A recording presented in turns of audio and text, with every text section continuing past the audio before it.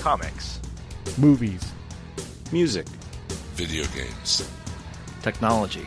Blu-ray. Television. This is the HHW LOD Podcast Network.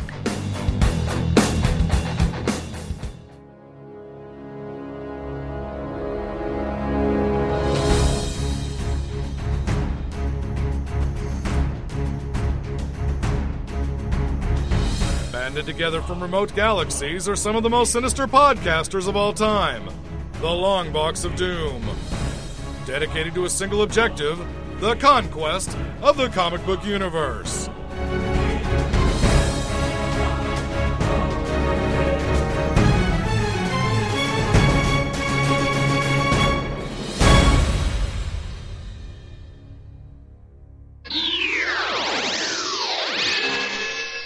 Hey everybody, welcome to the Long Box of Doom, episode 252. I'm Jordan from Jersey, and I'm joined tonight by Mr. Jim Dietz. How you doing, Jim? Hello. And tonight we're going to be doing our December BS show, I guess, and it'll be mostly dominated by wrapping up Marvel's Infinity event, as we have the last 4 issues of that sitting in front of us here, or digitally sitting in front of us, depending on who you talk to, and some other comic stuff as well. But I'm excited for this episode, Jim. You know why I'm excited for this episode? Why is that, Jordan? 252 is one of my favorite numbers. Why is that, Jordan? Well, if you were to look at a calendar, those things we used to use to tell time, or the passage of days and months... some of us still use those, Jordan. I hear, but I haven't seen one in a long time. Anyway, the 252nd day of any non-leap year is September 9th, which is my birthday. Why I know that? I don't know. I was bored one time, and I just remembered it. But, so 252 is one of my favorite numbers. So you're born in 9/9? Yeah, and if you add up 2, 5, and 2, what do you get? 9. Whoa. Mind blown. Yeah, it means it took me a lot longer than most kids to learn the difference between the day and the month in a standard day, month, year notation, because mine are the same. So the first thing most kids normally have to learn didn't help me. Now, what did you do on 9/9/99? Anything important? Or 9909? Or probably had a birthday party. I would have been 12, so I don't really remember it. It wasn't exactly an eventful year. Okay. But you know what was really eventful, Jim? The Infinity crossover? You better believe it, sir. So tonight we're going to be talking issues 22 and 23 of Avengers, then Infinity number 6 of 6, and then wrapping it up with the epilogue, which is New Avengers number 12. I don't know. I just as an overall view here, I really appreciate the Hickman-ness of this wrap up, this finale. I think the word you're looking for is Hickmosnitude. Maybe Hickman-esque. Like Whedon-esque, you know. It just, Hickmanicity? Very Hickman-y, you know. It's very much not really what I won't say what I expected, but kind of the level of storytelling I expect from him. You know what I mean? Like, I didn't expect what specifically happened, but I did expect it to be a grand spectacle that would lead into more and more stories and more things unfolding. Oh yeah, I thought it was really solid. I know I've read a few people online who were somewhat disappointed with the way it wrapped up in Infinity number 6. I would have to majorly disagree with them, because they said it just came out of nowhere, and I thought it was pretty well set up since, I don't know, issue 2 of Infinity, even earlier if you want to just count the idea of Thanos having a son and why he wanted to kill his kids. But, you know, I thought it was really solid, and in particular, the epilogue really, to steal from an awesome movie, it really brings the whole room together. It ties that room together in an awesome way. It seems odd that people would say that, considering that was the whole driving force behind why Thanos was, you know, committing genocide everywhere, was to try to take out his son, or sons, or offspring, or what have you. Right. So, I mean, you know, to say that came out of the blue, it came out of nowhere, I mean, I don't know. I don't think that's fair. I think it was, like you said, it was pretty well set up. It's not like, you know, it's just, you know, Deus Ex Machina its way onto the stage, you know. So when we last left Infinity, the Builders had been defeated. Earth had been fully taken over by Thanos and his forces, and the Avengers and everybody out in space had just been alerted, hey, problems back home, so when you wrap up this whole Builders problem, you should probably come back and help out. And so that's where we jump in with Avengers number 22. which is, oddly enough, called To the Earth. Yes, it is. And right off the bat, we get the answer to the minor question we had from earlier, which is... Are Cannonball and Smasher dating? Well, really, who did Smasher fall in love with? Turns out it's Cannonball. And we have a nice little scene between the two of them, and then later Sunspot as well, which is, it seems at first like it's going to be kind of a angsty confrontation, but then turns out to be quite funny. It's funny how, like, Hickman is known for the big cosmic, stage, Sturm und Drang kind of giant, grand scheme, storytelling, big idea storytelling or whatever. But we get some really cool personal moments here with these characters, just, kind of bantering back and forth. They're obviously familiar with one another, having been under fire for as long as they have in this conflict. And I thought that was really cool. They brought it down to a personal level there, considering how much, galactic scaled, warring is going on in this series. Right. I kind of wonder if this pairing of Smasher and Cannonball was a reaction to some misreadings of earlier issues in Avengers from Hickman, because I have heard actually quite a number of people who were under the impression that Hickman was writing Sunspot and Cannonball as gay. And I wonder if this was a reaction to... I didn't get it either, but I then kept hearing people say, oh no, I thought they were gay. And it's like, no, they're just like the best friends ever. And apparently people can't tell the difference. They've been together since, the New Mutants graphic novel #1. They've been best friends pretty much as long as I've been alive, if not longer. Pretty much. So, that makes more... I don't know. I have a lot of history with those characters. I guess somebody who might draw that conclusion, but, as far as I've known, they've always been straight.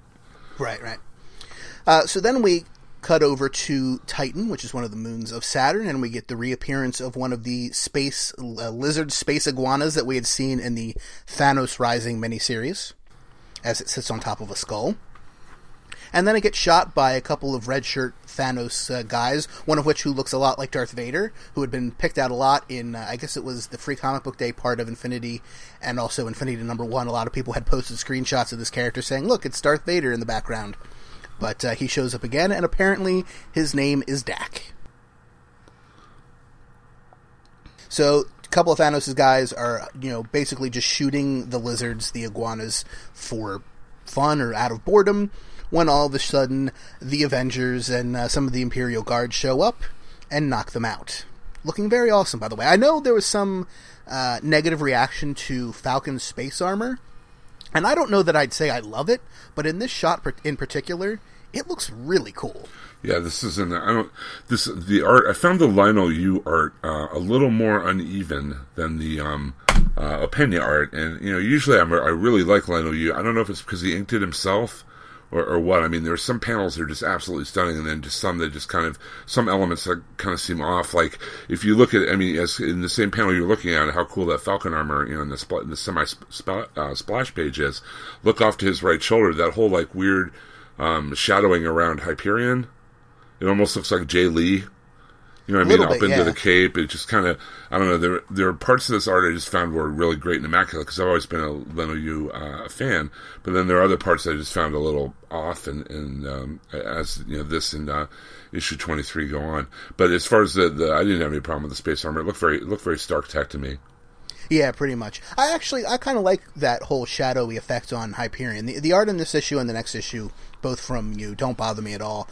But as we flip the page to a full-on splash of the reclaiming forces, if you will, heading back to Earth to rescue everybody, that is an awesome splash page. Well, I'm not, no way saying the art is bad. Cause, no, I understand. I really like his art.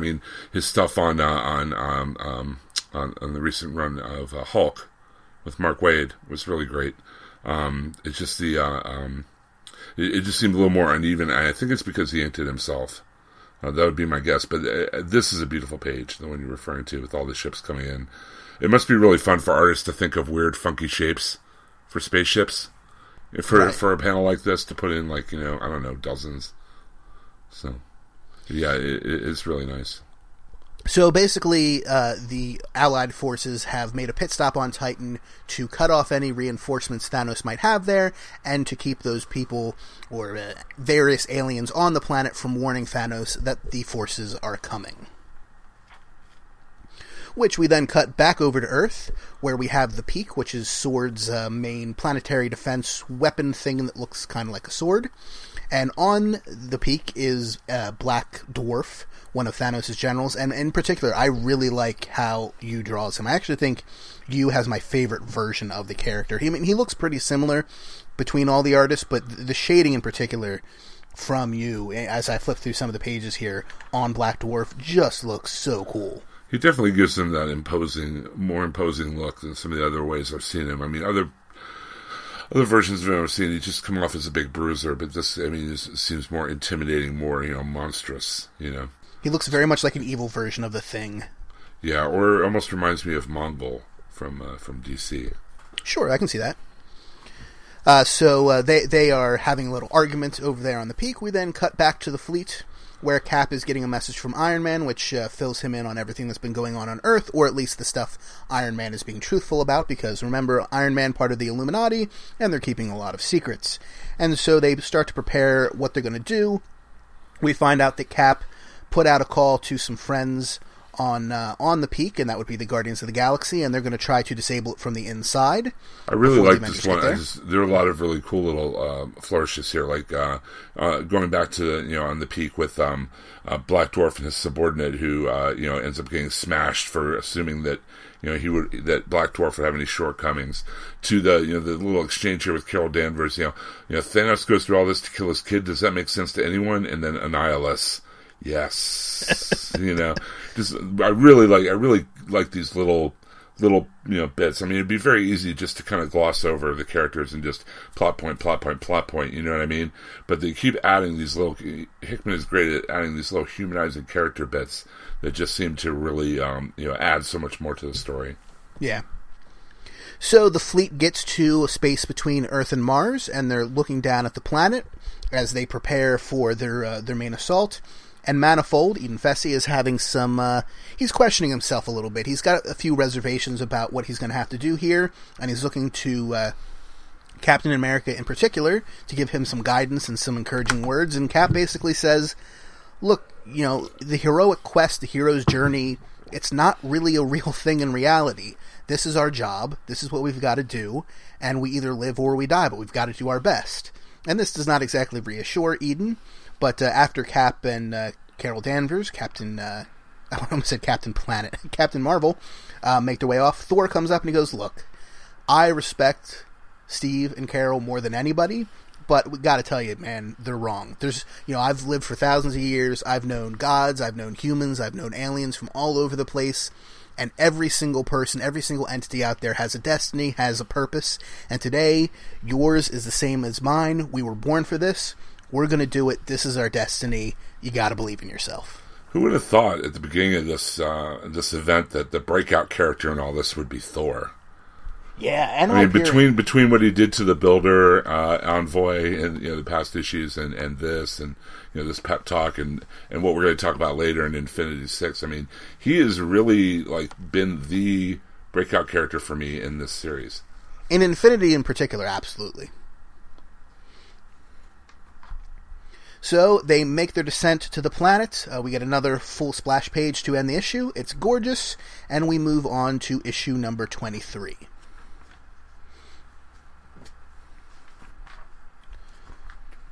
Which is issue 23, which is titled To the Very End.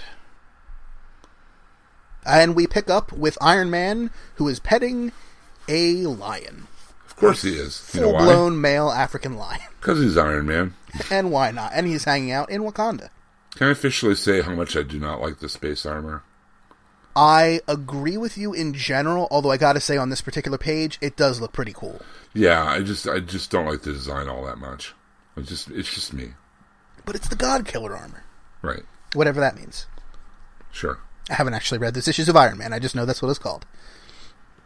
So Iron Man and Cap have a check-in to clue everybody in as to what's coming next, and they say see you soon, and we come to Earth where everybody is once again conversing and just deciding last minute plans. This is what we're doing. The Guardians of the Galaxy are in place.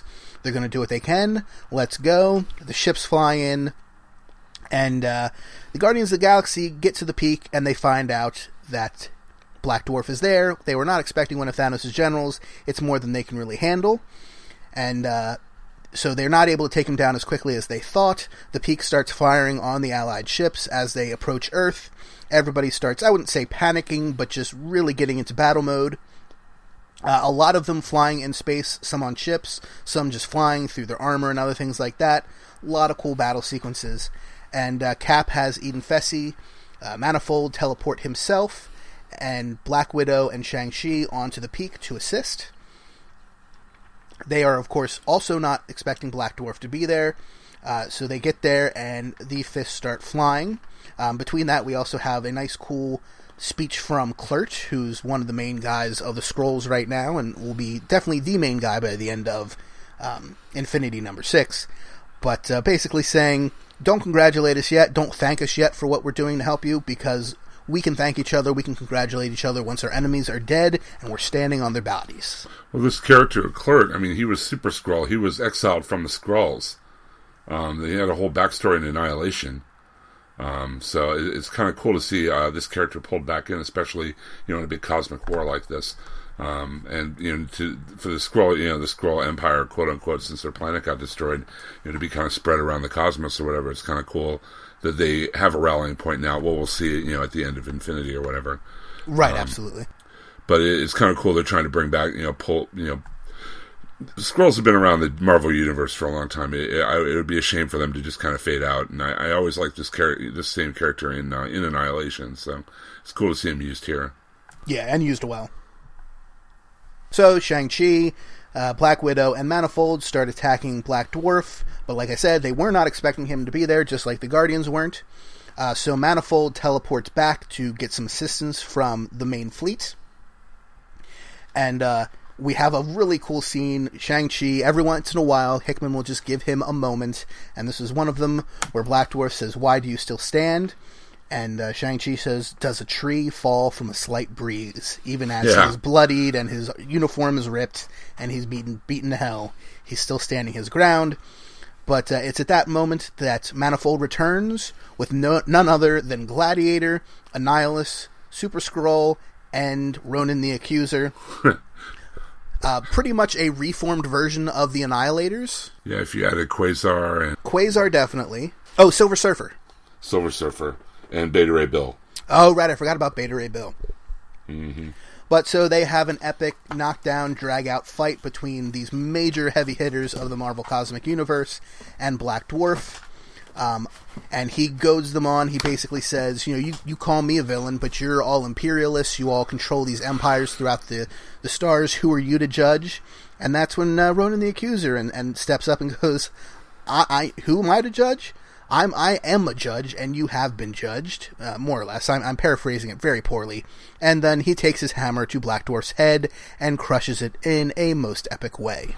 That's kind of a Judge Dredd line. You have been judged, yes. And then taking his head off like that.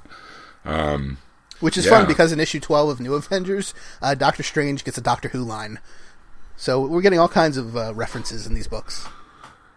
Talk about, oh man, and like graphic portrayal of his head becoming street pizza, It looks like a piñata full of Hawaiian punch. Just, And I love that then on the same page, to more or less wrap up that scene, Hickman gives us a comedic button of Super Skrull going, "Well, that was more enjoyable than anticipated. What now?"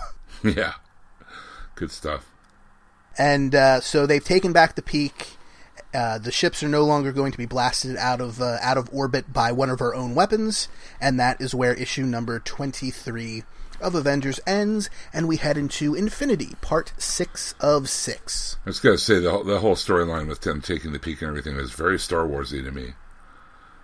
Yeah, it's very much the Death Star. Taking over the giant space station, I don't know, there are definitely some Star Wars elements there. So, Infinity number 6, a double-sized, if not more, issue. I've got to say something about the Iwo Jima-inspired cover.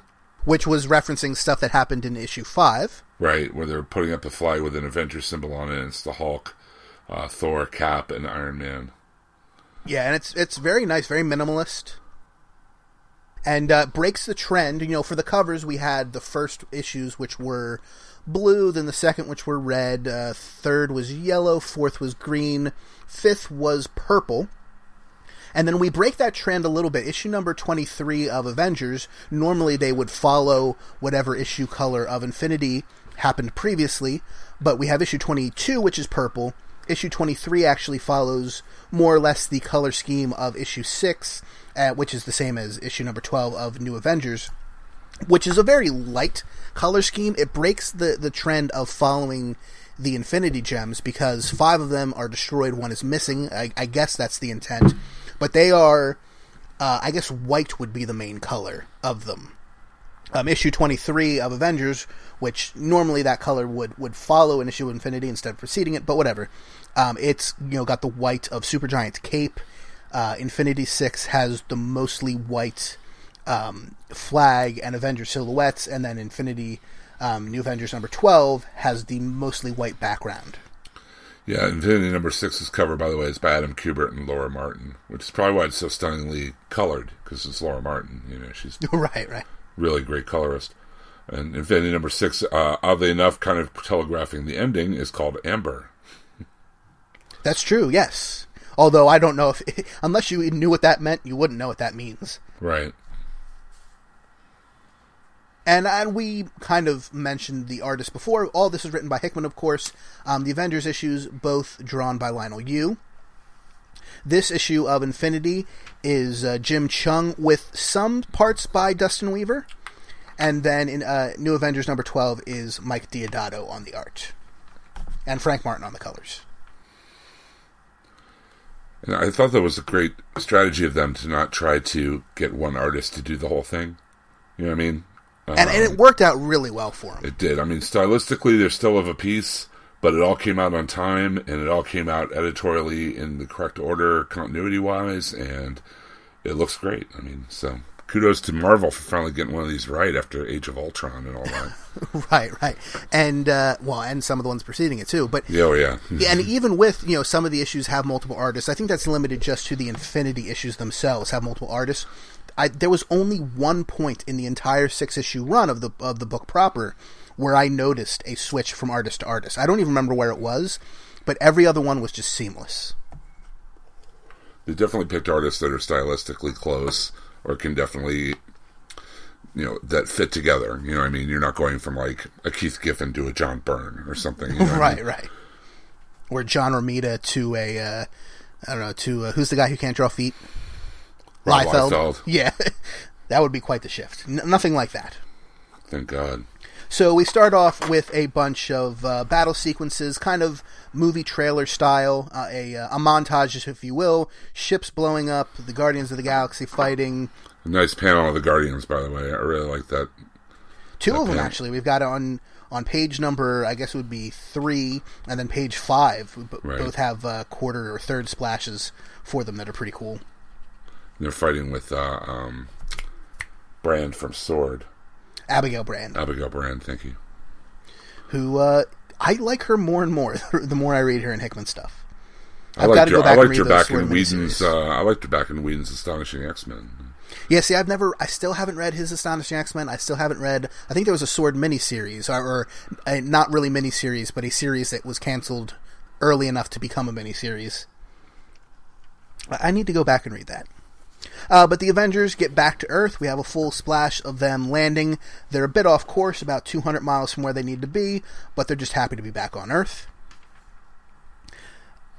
Cap tells everybody which direction they're going, and Hyperion, because he's essentially Superman, looks over 200 miles to, I guess it's 52 miles to the direction they're going to go, and he can tell them exactly what is going on, because he has X-ray telescopic vision, if you will. Hypervision. He's Hyperion. Yeah, there you go. Hypervision, that works. Hulk, knock on the front door. Soften him up. Distract him. We'll be right behind you. That's the plan. And then Thor gives him, but harness your appetite, Banner. Leave some for the rest of us. And Hulk jumps to their destination. Harumph. Literally jumps. With a harumph. Yeah. I do like the way they're drawing the crew cut here on the Hulk, by the way. Yeah, it works. It does work. Yeah. We then have some battles above space, some more scenes with Cannonball and Smasher. which are rather fun. And then we cut over to Wakanda, where the Illuminati has shown up, and they I guess they were there the last issue of Infinity and New Avengers, but they're finally down to the gates of Necropolis, where they're trying to get in. And when they do, they find Black Bolt, who is being controlled and held prisoner by Supergiant, and she uses his power against him and causes him to unleash his Sonic Scream, which I guess is not technically Sonic, but to unleash his powers on them. Big knockdown, drag-out fight, but we cut kind of back and forth between that. Oh, we get a really cool, badass moment of Doctor Strange, though. Oh, that's true. I mean, you don't get to see Doctor Strange be a badass too often, but you get to see it here. You know, let me show you the abyss, bitch. And he's he mad, man. does. Because I mean, he got mind controlled by the other Thanos's minion. Which one? The Black Maw. Ebony Maw. Ebony Maw. Thank you. Yeah, they all have some He's version of pissed. black in their name, pretty much. Pissed. He broke out all the Sonic the Hedgehog rings in that one panel. Bring, bring, bring. He is not holding back. So then we cut over to the hidden inhuman city of Orlan, which I believe was in Iceland or Greenland. I forget off the top of my head. It's not really that important. But that's where Thanos, 3 of his generals, and his son Thanar, and Thanos is, of course, trapped behind a containment field. And Thanos basically says, well, I'm here. It's time to kill my son. That's what I came here to do. This is what we're going to do. Do it now. And at that moment, they notice something off in the sky. They question what it is.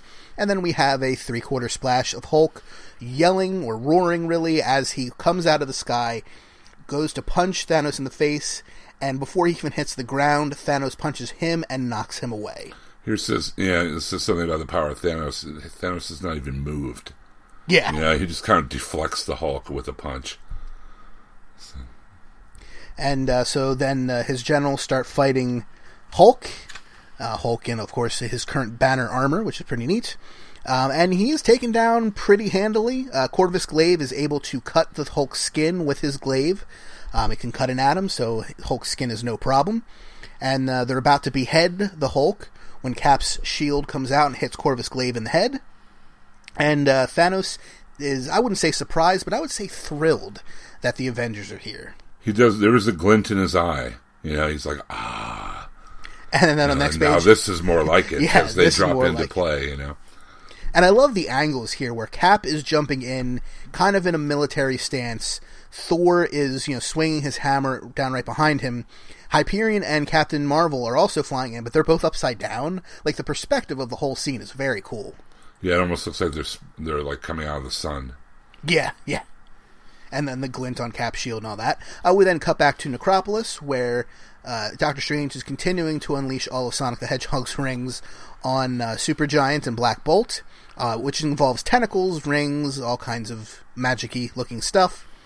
And she's using Black Bolt's power again to fight off the demonic tentacles, whatever they are, when a hand comes out and covers Black Bolt's mouth, and it is Mr. Fantastic.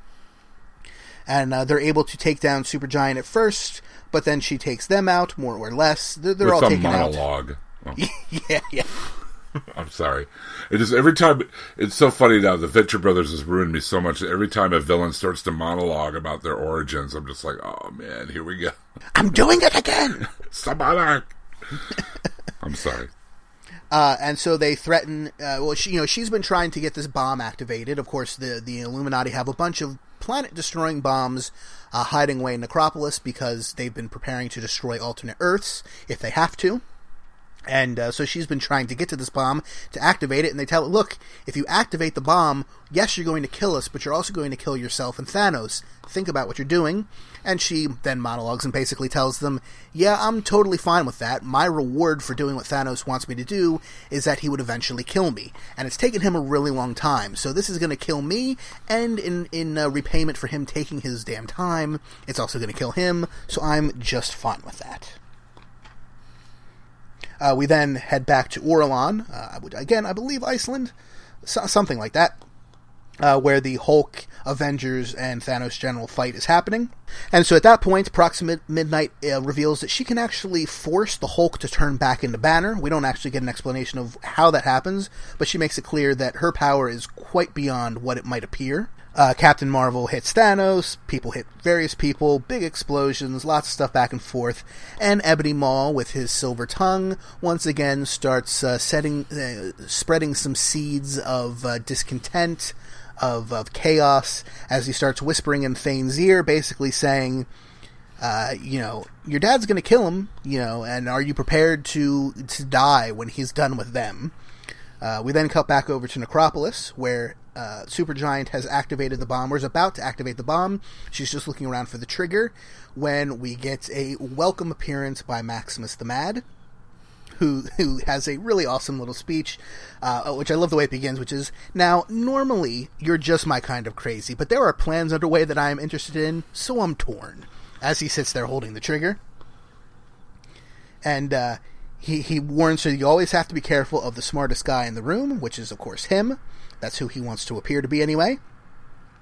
And he makes a deal with her. She gets what she wants, and he gets what he wants. So he triggers the bomb, and then he tells her, but you should have been warned about the most dangerous thing in the room, as Lockjaw teleports in, and then teleports away to some distant remote planet, teleports Supergiant and the bomb to the planet, woofs, teleports back out, as she screams out no, and she and that remote, desolate planet are destroyed by the bomb. It's great. She says no, and he says woof. I love how Hickman uses Lockjaw and Maximus. I have not read Inhumanity #1 yet, but I hope they are big players in that, or at least that they continue to be big players in like New Avengers, because he just gets them, man. I mean, I'd say he gets them as good or better than Abnett and Lanning did, and it's just always a delight to see those characters in particular on the page. There's some characters that are just really tricky to write that people just seem like. I was just recording that Avengers versus X-Men special that we're going to be doing in LOD, plug. And there's some characters that are just kind of ticklish for some writers to write. Like Reed Richards, it seems like Hickman had a really good, solid lead on him, but a lot of people don't. A lot of people just write him as a jerk or whatever. Cyclops from the X-Men, I don't think Bendis has a good handle on him at all, but I thought Whedon did, And then you see Hickman using characters like Lockjaw and Shang-Chi, and I think he has a super good handle on the Inhumans, so that's really makes Inhumanity interesting to me. Again, some writers don't know how to write the Inhumans, and he obviously does. He has a real affinity for the characters and really understands that Maximus is more like, he's like the Loki of the Inhuman family. You know what I mean? He's absolutely. He's not mustache twistingly evil. He's more like a force of an agent of chaos. And not to take this away from comics into non-comics territory, but they've been talking forever about doing an Inhumans movie in the Marvel Cinematic Universe. And man, if they can just get the perfect casting for Maximus, we could have a whole nother Loki situation in terms of, people go to the Thor movies partially to see Chris Hemsworth biceps, but mostly to see Loki because Loki's awesome, and they can possibly recreate that in an Inhumans movie if they just get Maximus perfect. Well, it's like you guys were saying on Jersey Shore a few episodes ago, about, really like being drawn to or enjoying chaotic characters, Right, yeah. Maximus is definitely that. This is one who doesn't have to be quite as evil as Loki, or at least on the surface, but he can be a big pain in the rear end, and he can also just be awesome. Well, he's definitely more self. He has the same self-servingness that Loki does. Like there's only one side, and that's him. He's not really playing for any other side. But I don't know. We'll talk about, I guess, in a little bit. But where him and Black Bolt end up at the end of the story is a very interesting place. It could be, story-wise. We then head out into space at the peak, where we find that Starbrand and Nightmask are gearing up, and they're ready to fight back Thanos' forces in space pretty much single-handedly in a half splash, and that pretty much takes out them for the rest of the issue. Most of them are destroyed. The ones that aren't destroyed, they go into full retreat, because Starbrand is, I don't want to go as far as to say approaching Deus Ex Machina, but he's really OP. He's Captain Deus Ex Machina in this. Are you kidding? It's like, oh, by the way, we have Starbrand here. Pachang! Okay, cool. That was something. We head back to Wakanda, where Lockjaw and Maximus have returned, and they kind of wrap up that storyline, at least for this issue, pretty quickly. We then head back over to Orlan, where the fight continues, and even the big heavy hitters are failing against Thanos' generals. Hyperion gets sliced up by both Proxima Midnight and Corvus Glaive. Yeah. And it's always cool to see a Superman level character being taken down, and this, of course, does not fail to disappoint. Cap and Carol, Cap and Cap, if you will, are helping each other to their feet as Proxima Midnight decides that's the perfect time to send one of her energy spears at them. Cap deflects it with his shield, or at least some of them. He takes some damage, but two of the prongs of the spear, or I guess trident at this point, get deflected back and end up hitting Corvus Glaive, taking him down, and then Hyperion seizes the chance and burns him alive. I like it. It ties in also with what Supergiant was saying too about them all actually wanting to die. You know, Hyperion is like, "This is your end." He goes, "You cannot threaten someone with what they want." Yes, You know? And then, which I think has been said before in the series, and that's a cool connecting thread. And then Hyperion says, "Well, call it a gift then," and we get that nice half splash of him taking him out. And I don't know how clear they've made it or in what issue they've said it, but I know this to be the case. Corvus Glaive's life force, if you will, is tied to his glaive, hence his name. So he can't really die as long as his glaive is intact. So at that point, Proxima Midnight grabs it and she says, I have it, I have you. So as long as she's got the staff safe, the glaive safe, her husband is safe. I keep saying safe, but that's the word of the day. And so she grabs the glaive, she's standing next to Thanos, and Ebony Maw is still talking in Thane's ear, still telling him about light and dark. You better hope there's a god up there listening. And at that point, we get Jim and I'd say the LOD in general's favorite onomatopoeia, be it Krakathoom. And we get not one but two on the very same page as Thor starts sending down the lightning right onto Thanos. Thanos, not fazed at all. He orders Thor to do it again. I know, and then, is that all? Or did you have something more? Very nice. Very Thanos thing to say, too. And Thor brings the hammer right down on Thanos' head and tells him one of us is going to die here today. One of us dies now. They face off. They're punching. They're hitting with hammers. They're hitting with lightning. They're both taking punches, but neither one's going down. And at that point, Ebony Maw lets Thane out of the containment field and basically tells him, hey, you don't want to be Death. You didn't want to be Death. You didn't want to be Thanos' son. You fought this every day of your life that you were aware of your destiny. Now I give you a chance. Thanos can't be taken down by the mortals. He can't be taken down by the immortals. But can you take him down? I want to see if you're evolved enough. I want to see if you'll run. And so Thanos pretty handily I wouldn't say taking out Thor, but Thor is pretty much down to some shreds of clothing and armor. Most of it is just ripped off. When Thane approaches his father from behind, and Ebony Maw asks him, are you the son of Thanos? And he says, yes, I am Thane, son of Thanos, son of Thanos. And we get a flash, and we can see that Thane is very much taken aback by what has happened. And at that point, we kind of jump ahead in time a little bit, because Cap was knocked out, and we have Iron Man waking him up in a echo of something that happens in issue 1 of Hickman's Avengers, where Iron Man asks him if he's having a bad dream, and Cap gets filled in on what happened. And we find out that what Thane's powers are is, in one hand, he has, just death. If he touches you, you die. But in the other hand is something darker. Much darker. And that is living death. And we get a full splash. Thanos, Proxima Midnight, and Corvus Glaive's glaive, all three of them trapped in a giant block of, for lack of a better term, amber. Well, they all want to die, so this is a fate worse than death, just like the Ebony Maw said. Right. So this would be the absolute worst thing you could do to them. And it reminds me very much of what happened to Thanos. I think it was at the end of Avengers Annual number 8, where he gets turned into a statue. And then later is freed from that as well. So they'll pretty much keep Thanos here until the third Avengers movie comes out or so, and bring him out, But I really liked the splash page of him trapped in the stasis cube, or whatever you want to call it. And we can live in the hope that in about 250 million years, we'll get to have a Thanasic Park. Ba-da-da-da-da-da. Oh, hey! boy. Oh, boy. I'm sorry. I'm sorry, listeners. Everybody loves Mr. DNA. We then cut over to the epilogue portion of Infinity number 6. Of course, we have more epilogue in Infinity issue of New Avengers, number 12, but we have some here as well. And we have a scene over in the Himalayas, once the location of the now fallen Attilan, with Black Bolt, Maximus, and Lockjaw.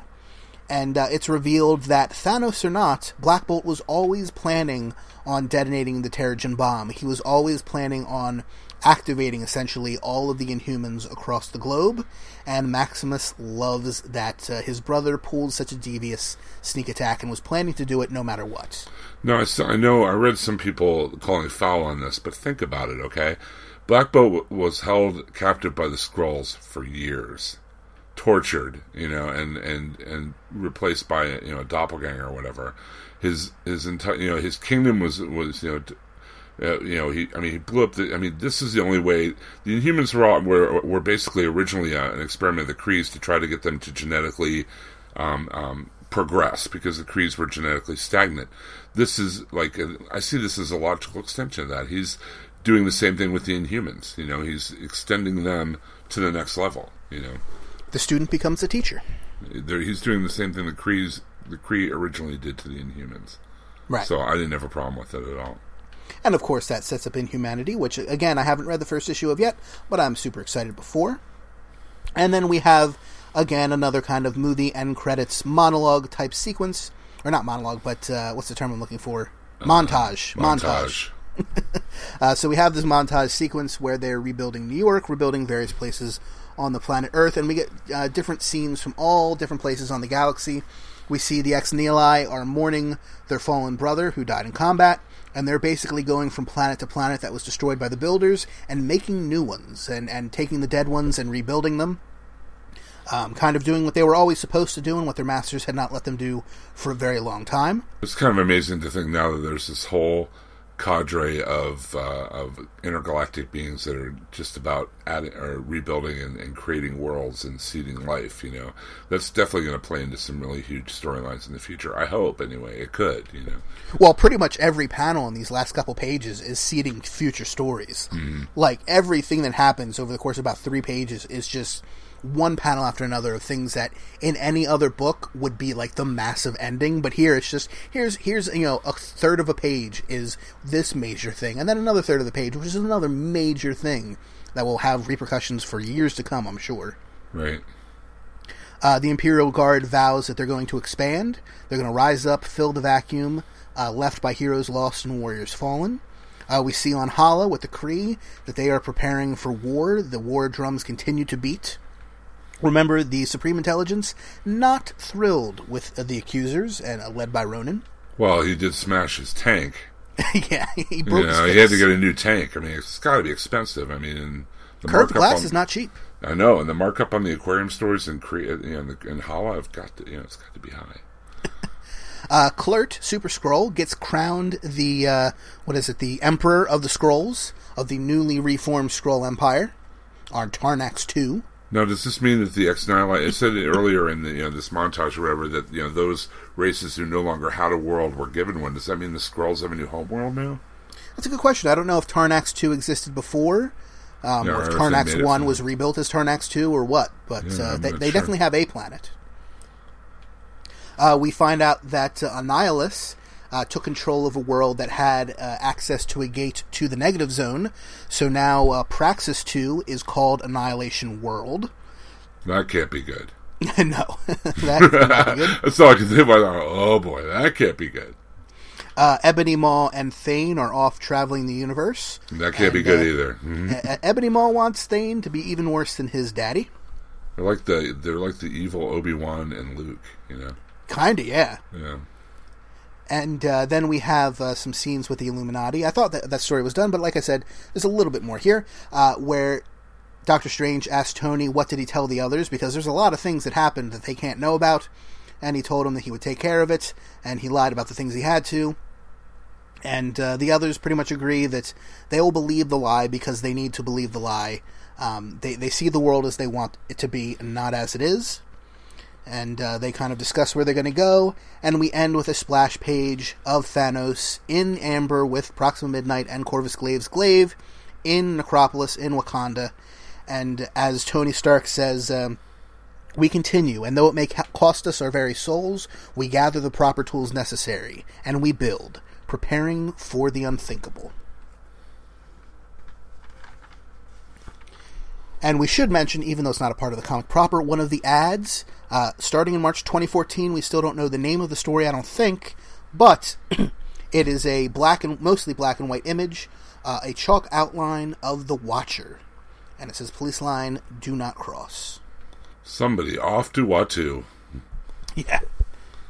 I guess he didn't see that coming. Whoa. I know. And finally, New Avengers number 12 will be our epilogue for Infinity. And it's, appropriately enough, entitled Epilogue. And first off, in Wakanda, we have the Black Panther, the male Black Panther, who is approached by his sister, the female Black Panther. And over a series of pages, she, again, continues to ask him, what the hell is going on? Tell me the truth. Stop lying to me. Because she knows Namor's been there and that he's been lying about that. She knows about the bombs. She doesn't know what they're for. But she knows a lot of big stuff is going down, and her brother is continually keeping her out of the loop, even though she's technically in charge of Wakanda, if not Necropolis, because he's in charge of that. And eventually, he is told that he has been more or less excommunicated and exiled from Wakanda. His own people have forsaken him. They're tired of his nonsense, and he is being relegated to Necropolis. He is no longer welcome in his home country. And when he is standing there on his own, kind of looking dejected, we hear a slow clap from the bleachers, and down walks Namor at first. Black Panther thinks Namor's mocking him, but he says, I am not taunting you, T'Challa. I am applauding your bravery. And he basically tells him, welcome to the club of kings without a kingdom. That's crazy that he would get exiled from Wakanda. And you think about it, in Infinity now, and the few issues leading up to up to Infinity, now Black Bolt, no longer in charge of Wakanda. Attilan, Black Bolt Kingdom, no longer destroyed. in charge of Attilan. And Atlantis was destroyed, so Namor doesn't have a kingdom either. Right. That's big stuff. It's a lot of stuff. And we see that Black Bolt, Maximus, and Lockjaw still hanging out. They decided that they are going to continue to let their people believe that they are dead, even though they're not, because they have work to do. We then cut over to the Sanctum Sanctorum of Doctor Strange, where Doctor Strange tells, what's his servant's name? Wong. Basically tells him, bring me the Blood Bible, bar the door, don't let me out, don't open the door no matter what you hear. I know the cost of using the Blood Bible, but basically, I'm tired of sitting around doing nothing, while others do the darkest things that they have to save the world. And then we get an awesome, mostly splash page of Doctor Strange unleashing hell in his Sanctum Sanctorum, as he says, if I am to be damned by these decisions, then let it be using all the resources at the disposal of a Sorcerer Supreme, for I am not a pawn, I am the Doctor. Dun-dun-dun, dun-dun-dun, That's right, dude. dun-dun-dun-dun-dun. I'm sorry, I've always been a big Doctor Strange fan. My favorite team was the Defenders growing up, and to see him written and used well and used correctly, I always appreciate that. So. And when referencing Doctor Who, it's a win-win. If you say so, I'm not up on the Who. The phrase "I am the Doctor," pretty big. Doctor, his battle theme is called "I am the Doctor." Okay, And that's the one I started singing. He has a battle theme? Oh yes, he does. Oh, okay. And it is pretty epic, actually. It's a very cool song. Okay. But that's neither here nor there. We then cut back to Necropolis, where Beast, Mr. Fantastic, and Iron Man are basically reconvening with Black Swan to clue her in on what had happened. And this is where we go from a series ending that felt like the end of A New Hope, and we're turning it into the end of The Empire Strikes Back. And she basically goes, so, even though I've been trapped here, I understand you've had some big battle or whatever and you won. Well, good for you. How long do you think that's going to last? She asks them what they're going to do next, and Tony says, I don't know, maybe we'll get lucky. Maybe we'll figure out what we do. And Beast says, solve the problem, save the world, to which Mr. Fantastic corrects, save the worlds.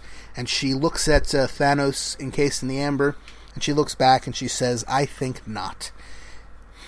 And she explains, I keep telling you, you're going to have to be prepared to destroy worlds. And every time, at every turn, every incursion, you've lucked out. Someone else has destroyed another universe for you.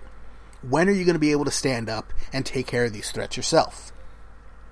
And Beast brings up, actually, we just fought these guys, the Builders, super powerful, they were behind a lot of this stuff. She cuts him off before he can even finish the sentence, and just starts laughing in his face, and she says, the Builders, you say? How very ominous. That is indeed some threats.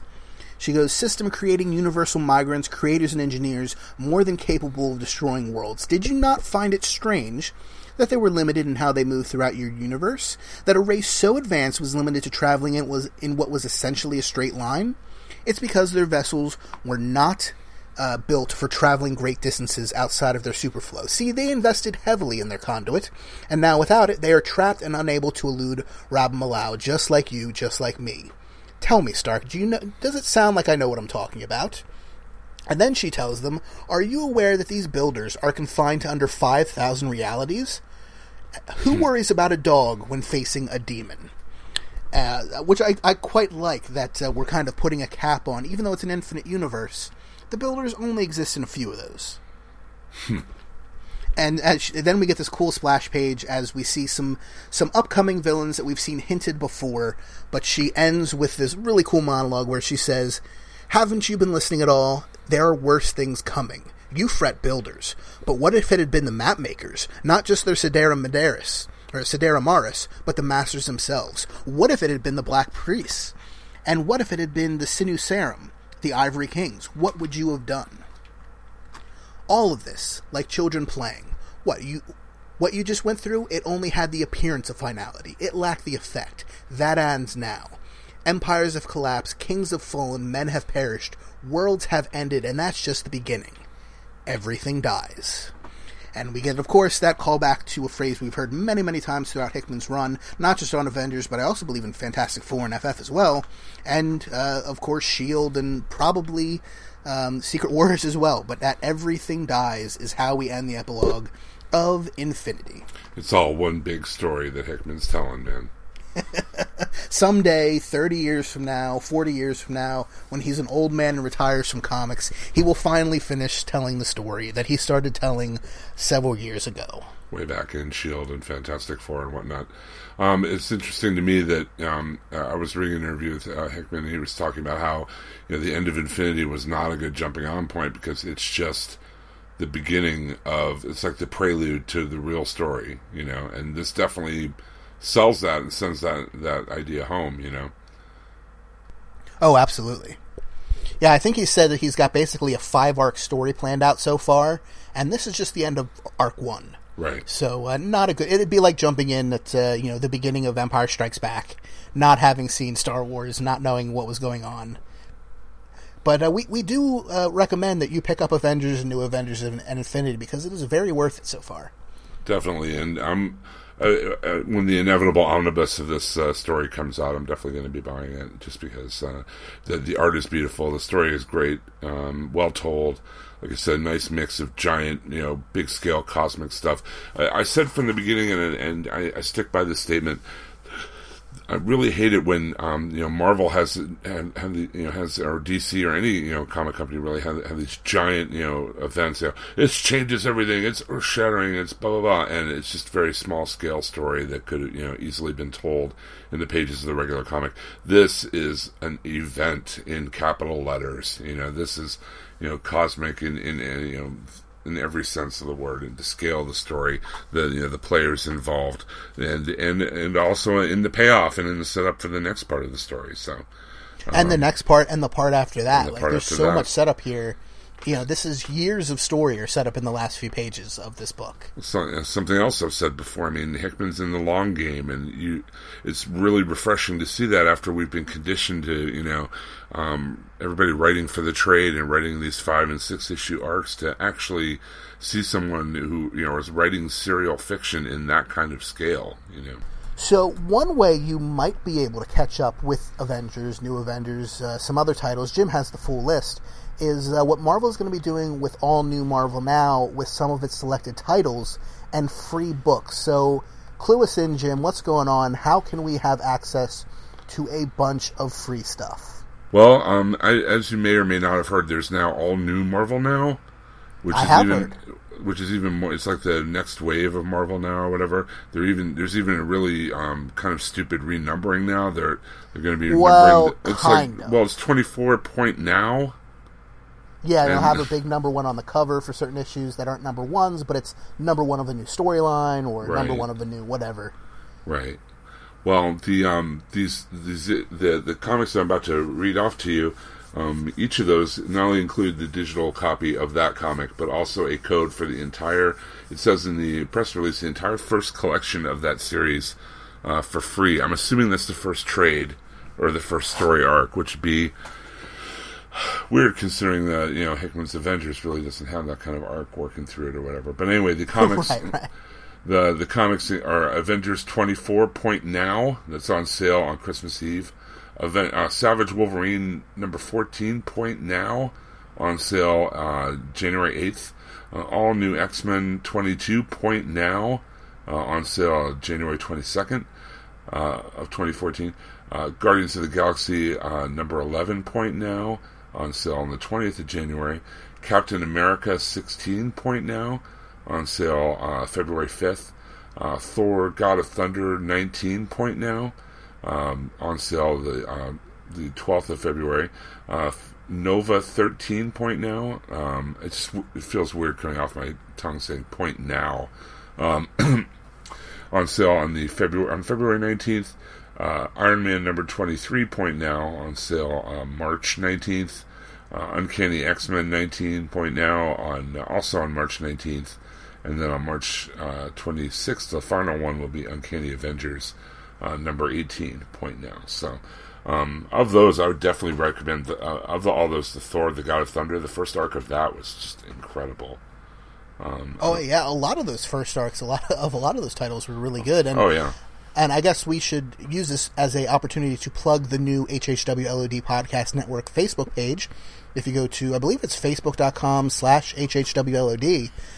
You have the brand new page. We've kind of combined the pages, not the groups. The groups are still separate, but the pages. So if you just want a one-stop shop for all the news, all the books that are coming out, lots of giveaways, all the shows that we release, all that kind of stuff.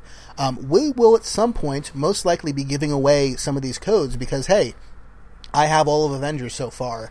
When I get that code for the first trade, I don't need it. A lot of that stuff will be given away for free, first come, first serve. So go over to facebook.com/HHWLOD and like the page so you can win some free stuff. We've already been giving away codes for movies, ultraviolet codes, iTunes codes, all kinds of fun stuff.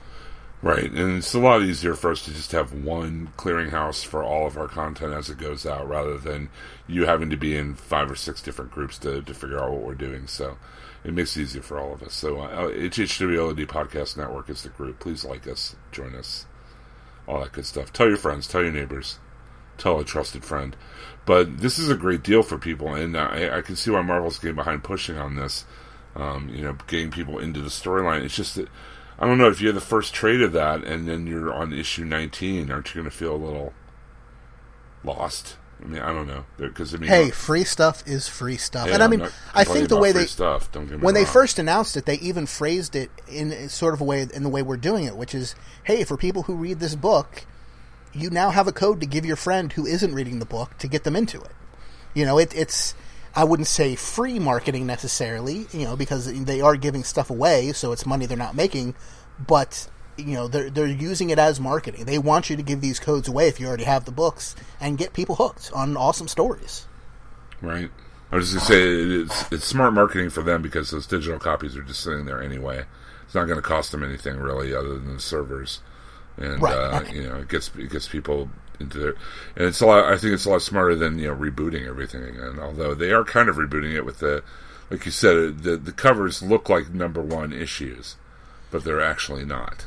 But the numbering stays the same, so OCD people like myself don't have to get all ticky about it. It's just odd. I find it odd. It is weird, but it's better than them just renumbering again. Yes, I guess that's true. So what else is going on in the world of comics for you these days, Jim?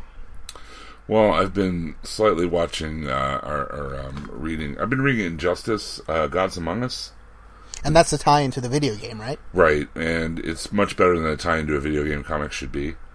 Fair enough. Imagine Kingdom Come, but kind of pushed to 11. Like some of the same things that happen in Kingdom Come happen in this story, but different outcomes come from them. For instance, Lois Lane is killed by the Joker, but instead of Superman retiring and leaving the world to more violent heroes, he becomes more violent hero. So it's kind of like you've seen shadows of this in like the Justice Lords episodes of the Justice League cartoon, or the original Miracle Man, or Dr. Manhattan and Watchmen. Just like taking the reign, Superman actually taking the reins of power of the planet into his own hands to make people safer, but not actually better off. Just kind of dystopia under Superman, and the way the rest of the superhero community reacts to that. And it's been a digital comic, and the art's been kind of uneven, but the story has been consistently great all along. So I've always been a fan, like Russ, of like Elseworlds type tales, and remixing, remastering, these heroes. That's why I've also been reading Earth 2, actually, from DC. It's kind of its own continuity. James Robinson was writing it up till the last issue, and it's kind of a cool remix of those characters. At first, I was kind of down on it just because it was I thought it was kind of crapping all over the legacies of those heroes or whatever. But actually, it's turned out to be a really cool kind of, I hate to use the word reimagining, but that's exactly what it's been, of those Earth 2, those original DC characters. And I've actually been enjoying it more than I've been enjoying the New 52 version of those characters. So it's been written by Tom Taylor throughout the whole thing. The fictional character from The Unwritten? No. That would be a feat. That would be bizarre, wouldn't it? That'd be kind of meta beyond meta, but no. Especially for an Earth 2 book. Yes, a book about Earth 2, an alternate timeline. The art's been by Jeremy Rapak, Mike Miller, Bruno Redondo, David Yardin, and Tom Derenick. And the Tom Derenick art's probably the best of the bunch. But it's interesting how they took what should have just been like a kind of throwaway project that tying into a video game, a fighting game at that, without really a lot of story to it, and really making something out of it. And it's been, for me, one of the best. It's definitely my favorite DC comic I'm reading right now. So, as Injustice: Gods Among Us, I definitely recommend that. 5 Weapons is about to be put into a trade. If you didn't read that, you really should. Imagine if Hogwarts were for assassins. And that's kind of the premise. It's by Jimmy Robinson, writing, drawing, probably best known for Bomb Queen. But this is his new IP, and it's really great. The lead character, the point of view character, is kind of the kind of guy who's almost like Benedict Cumberbatch as Sherlock. He's always the smartest guy in the room, and always a few moves ahead of everyone he's around. It's now in a trade, and it reads better in a trade because it was written as a miniseries. I would definitely recommend that. 5 Weapons, that's by Image. What are the Hufflepuff assassins like? Well, it's interesting because instead of the different, they do have different houses, but it's by their weapon specialty. So there's the House of the Blades, there's the House of the Guns, there's the House of the bow and arrow, So that's how they're broken down, rather than Slytherin and whatever. So I would definitely recommend that book, 5 Weapons, by Jimmy Robinson. That sounds cool. And who did you say published that one? That's Image. Okay. That's about to come out in a trade. It's a 5-issue run. Have you read anything good? Have you been following with Saga? Keeping up with Saga? I am behind on pretty much everything. I was telling Jim off the air, but I've been unemployed for a while, so I haven't been making money. Money runs out. And so I start a new job as we record this tomorrow. But I've been buying a few books every couple weeks, and my shop has been graciously, I appreciate this so much, but they've been holding the rest of my books for me until I have money again.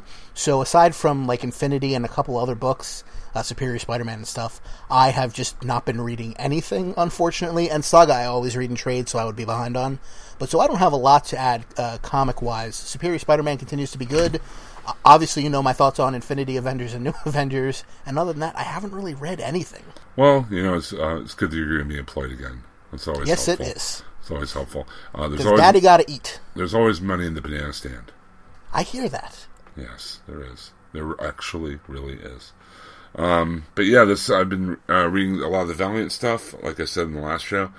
It's been Unity just came out from Valiant, and that's really good. It's almost like the weird twisted version of the Avengers. But not. It's showcasing a lot of their best characters, but tied together in a storyline that is bigger than all of them. But definitely, it's interesting because the same thing I like about the Valiant books is what I like about the early Marvel Universe books is that the universe is small enough that you can actually keep up with everything that's going on. So, even if you're not reading every book, you can know, oh, okay, well, that's that guy from there, and, this is affecting this, and everything that happened in Unity was a very logical extension of what it was happening in the rest of the books. So, I was pleased to see that, and I definitely recommend that, too. All the Valiant stuff has been pretty strong, and usually it pops up on Comixology for 99-cent sales, here and there, and that's where I've been getting a lot of them. But I have been buying. I bought Unity straight off the rack. I also buy Archer and Armstrong every month. Not to tease anything or get anything out of the way. But what are some of your picks? I mean, we're coming up on the duties, everybody. I mean, if you're a longtime listener to the show, you know what that means. That we're going to be making our best of the year in pop culture, movies, TV, acting, and so on forth. If you had to just kind of divulge part of your short list right now, Jordan, for best comics of the year. Well, I mean, everything Hickman's been putting out across the board, be it from Marvel or from Image. I didn't really love God is Dead, but that wasn't really Hickman. It was a Hickman idea written by, I forget who, Joe Mad maybe, but everything he's been writing himself that he's been putting out across the board, I've been loving. Superior Spider-Man has just been so far and above better than it has any right to be. Just taking this ridiculous concept and turning it into an awesome book. Superior Foes of Spider-Man, I've talked about a bunch. Oh, that book is hilarious. Just amazingly good stuff. It's like if Mystery you're not Men. reading it, It's like, I don't know, it's great. You don't, and I want to make this clear for people, because I know it's one of those books that, people just assume, oh, I'm not reading Spider-Man, so there's no reason for me to read Superior Foes of Spider-Man. You don't need to be reading Spider-Man at all. You don't need to know any of these characters at all. It's just fun. Spider-Man's not even in it. Yeah, I think he shows up in a flashback in one panel in the first book. I mean, it's not like it's a Spider-Man book. And it's just so much cool stuff. What else have I been really enjoying this year? Saga's been great, of course, although they didn't publish that many issues of Saga this year. I haven't fully settled on all my picks and stuff yet. But there's been, just a lot of really solid stuff. There's been very few books this year that I've just been really disappointed with. I guess Thunderbolts, although that might have been the end of last year, was pretty terrible. But Young Avengers has been great. Pretty much all the Avengers Arena has been great. I know that ended. I have not read the end yet, so don't spoil me. No, but it's going to be transitioning into... I want to say the new Secret Avengers, but that's not right. The kids that do survive Avengers Arena are going undercover in the Masters of Evil. Yeah, what is that? I know exactly what you're referring to. I can't remember the title of it, but I love what they've been doing all the way since Avengers The Initiative. With The Initiative, then Avengers Academy, Avengers Arena, and then whatever the book is that I can't remember the title of next, where they kind of do it as almost like a British series style, instead of an American season like most books are.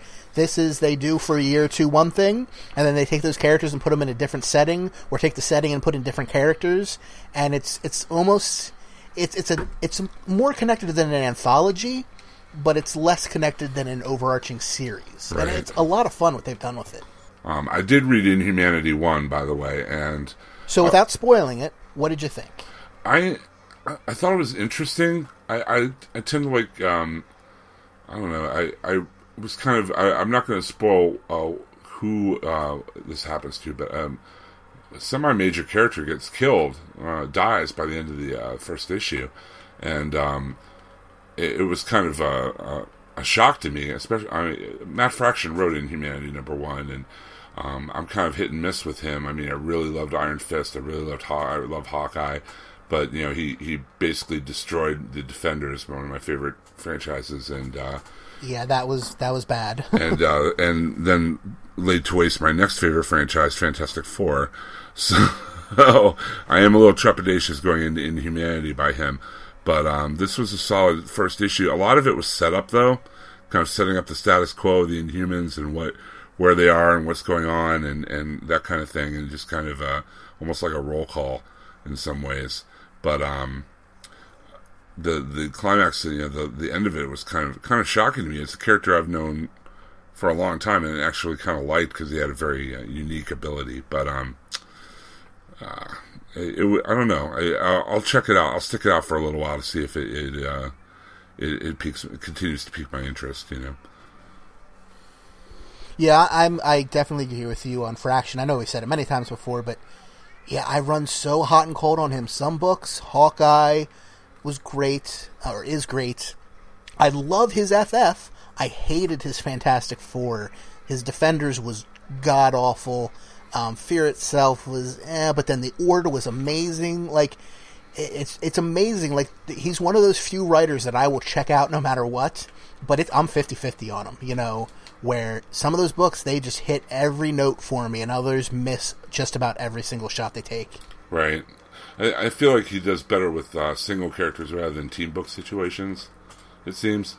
I don't know that I'd agree with that, because I like some of his team stuff. Like I said, the Order and FF were both fantastic. Yeah, but... the Order was really great, really underrated and great, you're right. Or the Champions, as some people might know it. But yeah, it's I appreciate that he goes for it. Like, he gets a bug in his brain, and he goes for whatever story he's got there. It's just some of those bugs are better than others. Yeah, I guess so. And the ones that are the others are really bad. Even the best hitter doesn't bat 1,000. So that's true. Although I don't know how much he plays baseball, but that's beside the point.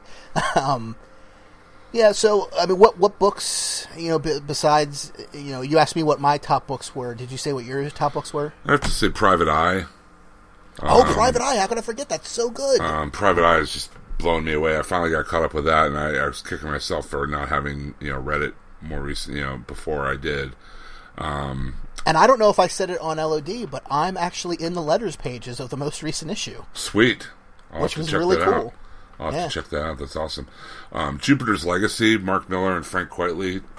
They're two great tastes that taste great together. Again, it's kind of a weird riff on Kingdom Come. It's like the older generation of superheroes versus the younger generation, but a lot more of that Miller sensibility, and it really works in this story. Astro City, I've loved since the beginning, and I'm so glad it's back in a monthly from what's left of the Vertigo line. Ed Pisker's Hip Hop Family Tree. I don't know if you've catch that at all or read any of the reviews, but man, that is an incredible work of art. It's a treasury size, like the old school 1970s treasuries. Okay. The color scheme is done in 1970s comic book color scheme. The art is very has like different design elements from that. In the 80s version he's doing now, he's done that again. He's just kind of genius. He's telling the entire history of hip hop from the beginning, from a fan's point of view, and it's just been really great and just awesome all the way around. Lock and Key, I've been really enjoying this year, and Saga, of course. Archer and Armstrong I already mentioned. Super Mag by Jim Rugg was just the best single issue I've read all year. Breath of Bones by Dave Wachter and Steve Niles was really, really great. There's been a lot, like you said, there's just been a lot of really great comics this year. It's hard to really, the end of the year list, is kind of expected, from our kind of podcast or our kind of media outlet or whatever. But it's always, this has been a really tough year to winnow it down. Absolutely. But hey, I'd rather have too many choices than too few. Yeah. We've had years with the duties where there's been, at least in some categories, things where I was like, I have no idea what to put here. There's 5 slots and I've got one name or 2 titles or something to put in there. And this will not be one of those years for most things. The thing that has amazed me, and I went back and looked at some of the older spreadsheets, is that except for a few things. That's right, folks. We prepare the duties in spreadsheets. No lie. Yeah. Hey, we are professionals, pal. We prepare, okay? I am only half drunk, thank you. But except for a few things that are repeated, like Saga and Lock and Key or what have you, a lot of the things are different. A lot of the titles that we've picked so far are different from what we picked the year before. So I like that. I just feel like that keeps things from getting stagnant. So as we head that tractor into the barn, what stuff is coming up on the HHW LOD Podcast Network that we should clue people into, Jim? We talk about the duties. Well, of course, you have the out now end of the year extravaganza that those gentlemen always do with their best movies of the year, and which is always a lot of fun. And always, every single time, there are at least 2 or 3 movies I hadn't heard of or flew under my radar or whatever that just blow me away. So you definitely want to check that out. We have our I guess it'll be 6th annual Christmas episode. What the dudes want for Christmas. What the dudes want for Christmas, featuring as always the stalwart Sean, the fifth Beatle of the dudes, Sean Pryor. Now, you saying the fifth Beatle, is that because you've recently listened to HHW 350? No, it's not. I did listen. I know I'm getting a reference, though, because I did listen to that episode, and after listening to that, I'm convinced that Bill McConnell and I need to get together and do a bonus episode strictly about 80s music. For anyone who has not listened to Half Hour Wasted episode 350 yet, which shame on you. And congratulations to those guys for making it to 350, totally. There is an extended riff on who is the fifth Beatle, as well as who is the 8th Beatle, the 18th Beatle. It gets weird by the end. 14.5 Beatle, yeah. The negative third Beatle, all that kind of stuff. Beatle. Frank had some good things to say about the negative third Beatle. And a lot of fun music in that episode, too. Yeah, it was a real fun episode. But we Half Hour Wasted, of course. What the dudes want for Christmas, and then we'll have the setup for the duties, and we'll start the voting, and then we'll have the big duties award show that we always have every year. We're still working on the Hickman FF Fantastic Four episodes. Still in the pipe. We really didn't want to become the All Hickman podcast and do that while we're covering Infinity. So now that Infinity is out of the gate, so to speak, we can focus on that. So. Right, and Lock and Key is wrapping up very soon. There's still just that one issue left to come out, and then we can start doing our final, it's hard to say, final Lock and Key episodes. I'm sure there'll be a mini-series down the road somewhere that we can touch on again, but it will be missed. And maybe now that they're prepping Preacher for a television show, we could go back and get the third chapter of Preacher in. We're only allowed one chapter of Preacher every half decade, Jim. You know the rules. That's what Jesse Custer told us, and I'm not going to argue with the man. Not one who speaks with the voice of God. No. Over on Jersey Shore, we just put out episode 41, which was our music episode. We love the HHW music episodes so much we did our own. And we also just did a 50th anniversary Doctor Who episode. Wait a minute. So what are the young people listening to, Jordan? We weren't talking so much about specific bands so much as we were talking about styles of music we like, genres and instruments we've played, or in Pierce's case, singing he faked doing in choirs throughout school, which was a fun story. He's been in musicals, and he faked his way through them. So that's a fun story. And different pet peeves about music. The episode's called No Guilty Pleasures because one of my pet peeves is that people have guilty pleasures. If you like something, like it, damn it. Yeah, and if you don't. I'm in the same. I totally agree with you. If you like it, just like it. Coming up, we're also going to have a wrapping up the end of the year episode. We don't know quite how we're going to do it yet, but we're going to have some fun with our most favorite and probably least favorite things of 2013. We've got an episode with Dave and myself instead of Pierce this time, where we discuss some of our stories from Boy Scouts. Pierce and Kevin. Kevin was in town. The two of them forced me to do a Pokemon episode. Mm-hmm. And so what it basically is the two of them talking about how much they love Pokemon and me making fun of them for an hour. And it's actually pretty fun. Oh, it'd be like maybe on a Doctor Who episode. Yeah. It gets pretty funny, if I dare say so myself. I went bluer than I normally would because I was so disinterested in the conversation, and I had actually a lot of fun. A beer helped, I gotta say. And then also, it won't be till like February or March, but we're gearing up for both our 50th episode and our 52nd episode, which will be the year, our first year of podcasting with Jersey Shore. So we're looking to possibly do a 3-part extravaganza, 50 episodes, 1 year anniversary, 3-parter episodes. Wow. And so we're not sure what that's going to be yet, but we're going to try to make it fun and epic, or at least as fun and epic as you can expect from Jersey Shore. Wow. There will probably be beer involved, and as many of our friends as we can get in town. And of course, our ongoing podcasts are the Agents of S.H.I.E.L.D. show and the Sleepy Hollow 2-hour finale will be coming up, so I'm sure Brandon and Aaron will be covering all of that goodness. And we'll probably be doing a season wrap-up Walking Dead show not too long from now. Or half season, yeah. But, The Walking Dead's been awesome this half season so far. There's a lot of good stuff coming up. But if you want to find all those shows, you can go to hhwlod.com, and that's where you're going to find all those podcasts. You can subscribe to the master feed, get all the shows right there, or subscribe individually to the ones you want to hear. Don't forget, check out facebook.com/HHWLOD. Like we said, there's just the one group, or the one Facebook page now, so you can get all of your information and lots of giveaways and all kinds of fun stuff right there in one place. You can leave us a voicemail. You can call the HHWLOD voicemail line. That's 972-798-3830, 972-798-3830. Just tell them that you're calling for the Long Box of Doom podcast or for any other show that you might want to call for. Or you can send us an email, lod@hhwlod.com. You can check out all the shows that we just talked about. There's lots of fun stuff we mentioned, stuff we didn't, coming up. Lots of fun stuff already on the network that's already out, and it's a lot of fun, a lot of good stuff there. Follow us on Twitter at LODtweet and at HHWLOD_network. I'm at JordanFRMJersey, and Jim is at Yoda Jones.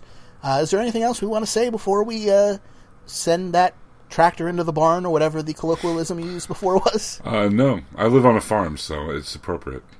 And I live surrounded by farms and hide indoors where it's suitable for a human being to be. Fair enough. Have a good week, everybody, and we'll see you at the end of 2013. Have a good week. Have a good year. Have a good month. Just have fun.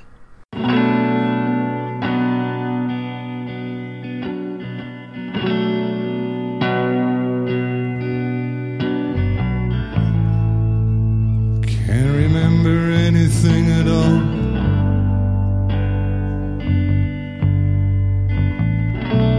Flame trees lined the street.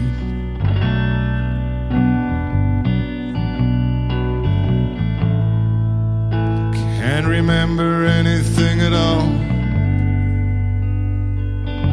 I was driving my car down to Geneva.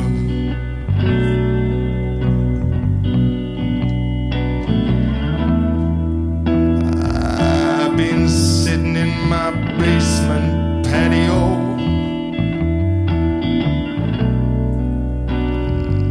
it was hot.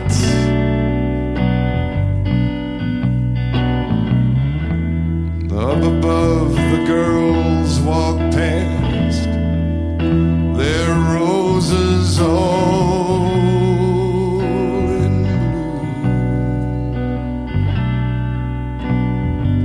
Hey, have you ever heard about the Higgs-Boson blues? I'm going down to Geneva, baby, gonna teach it to you.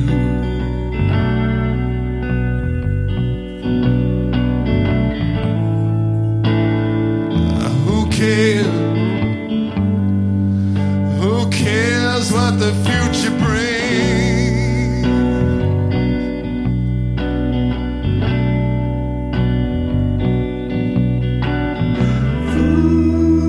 Black road long, and I drove and drove. I came upon a crossroad, and the night was hot and black.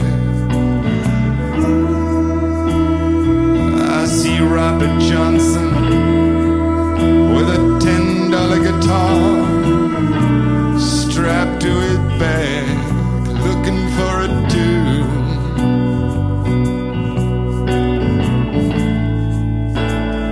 Here comes Lou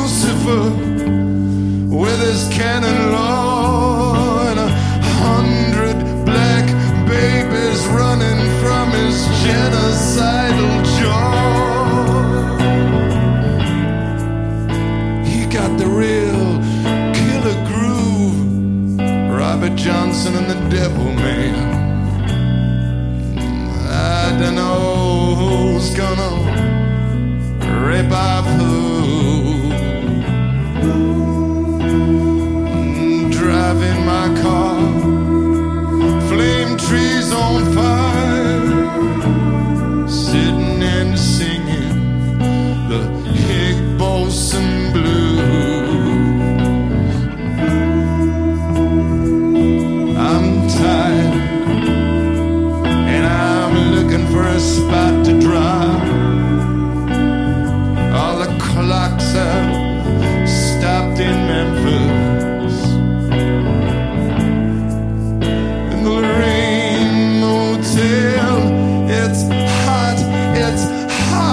That's why they call it the hot spot.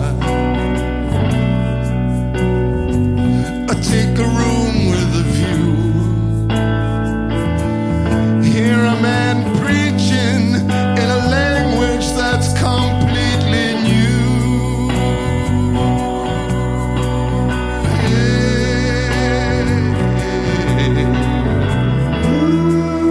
Making the hot cuts in the flop house bleed, while the cleaning ladies sob into their mops, and the bell hops and bops.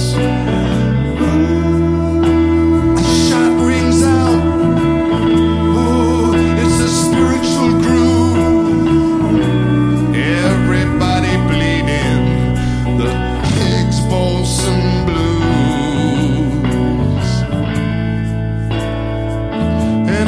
Die tonight, bury me in my favorite yellow patent leather shoes,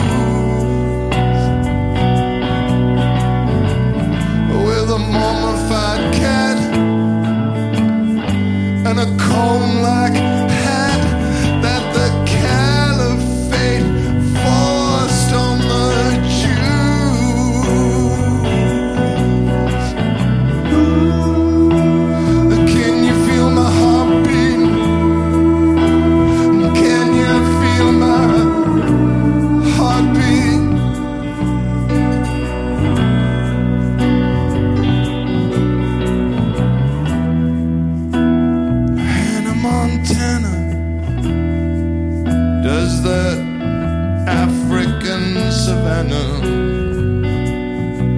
As the simulated rainy season begins, she curses the queue at the Zulus and moves on to Amazonia and cries with the dolphin. The mama ate the pig man, the pygmy ate the monkey. The monkey has a gift that he is sending back to you.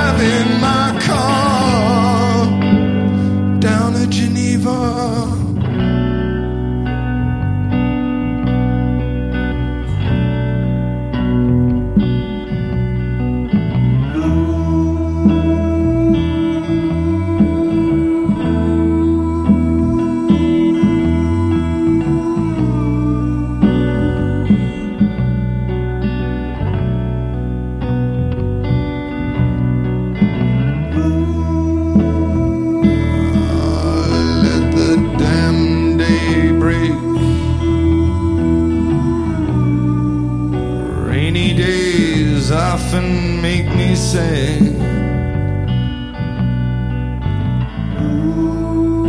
Miley Cyrus floats in a swimming pool in Toluca Lake,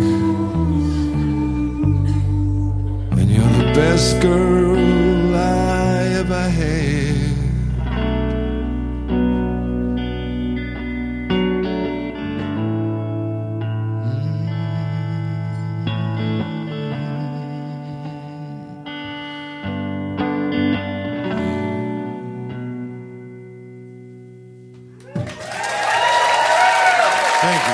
Thank you.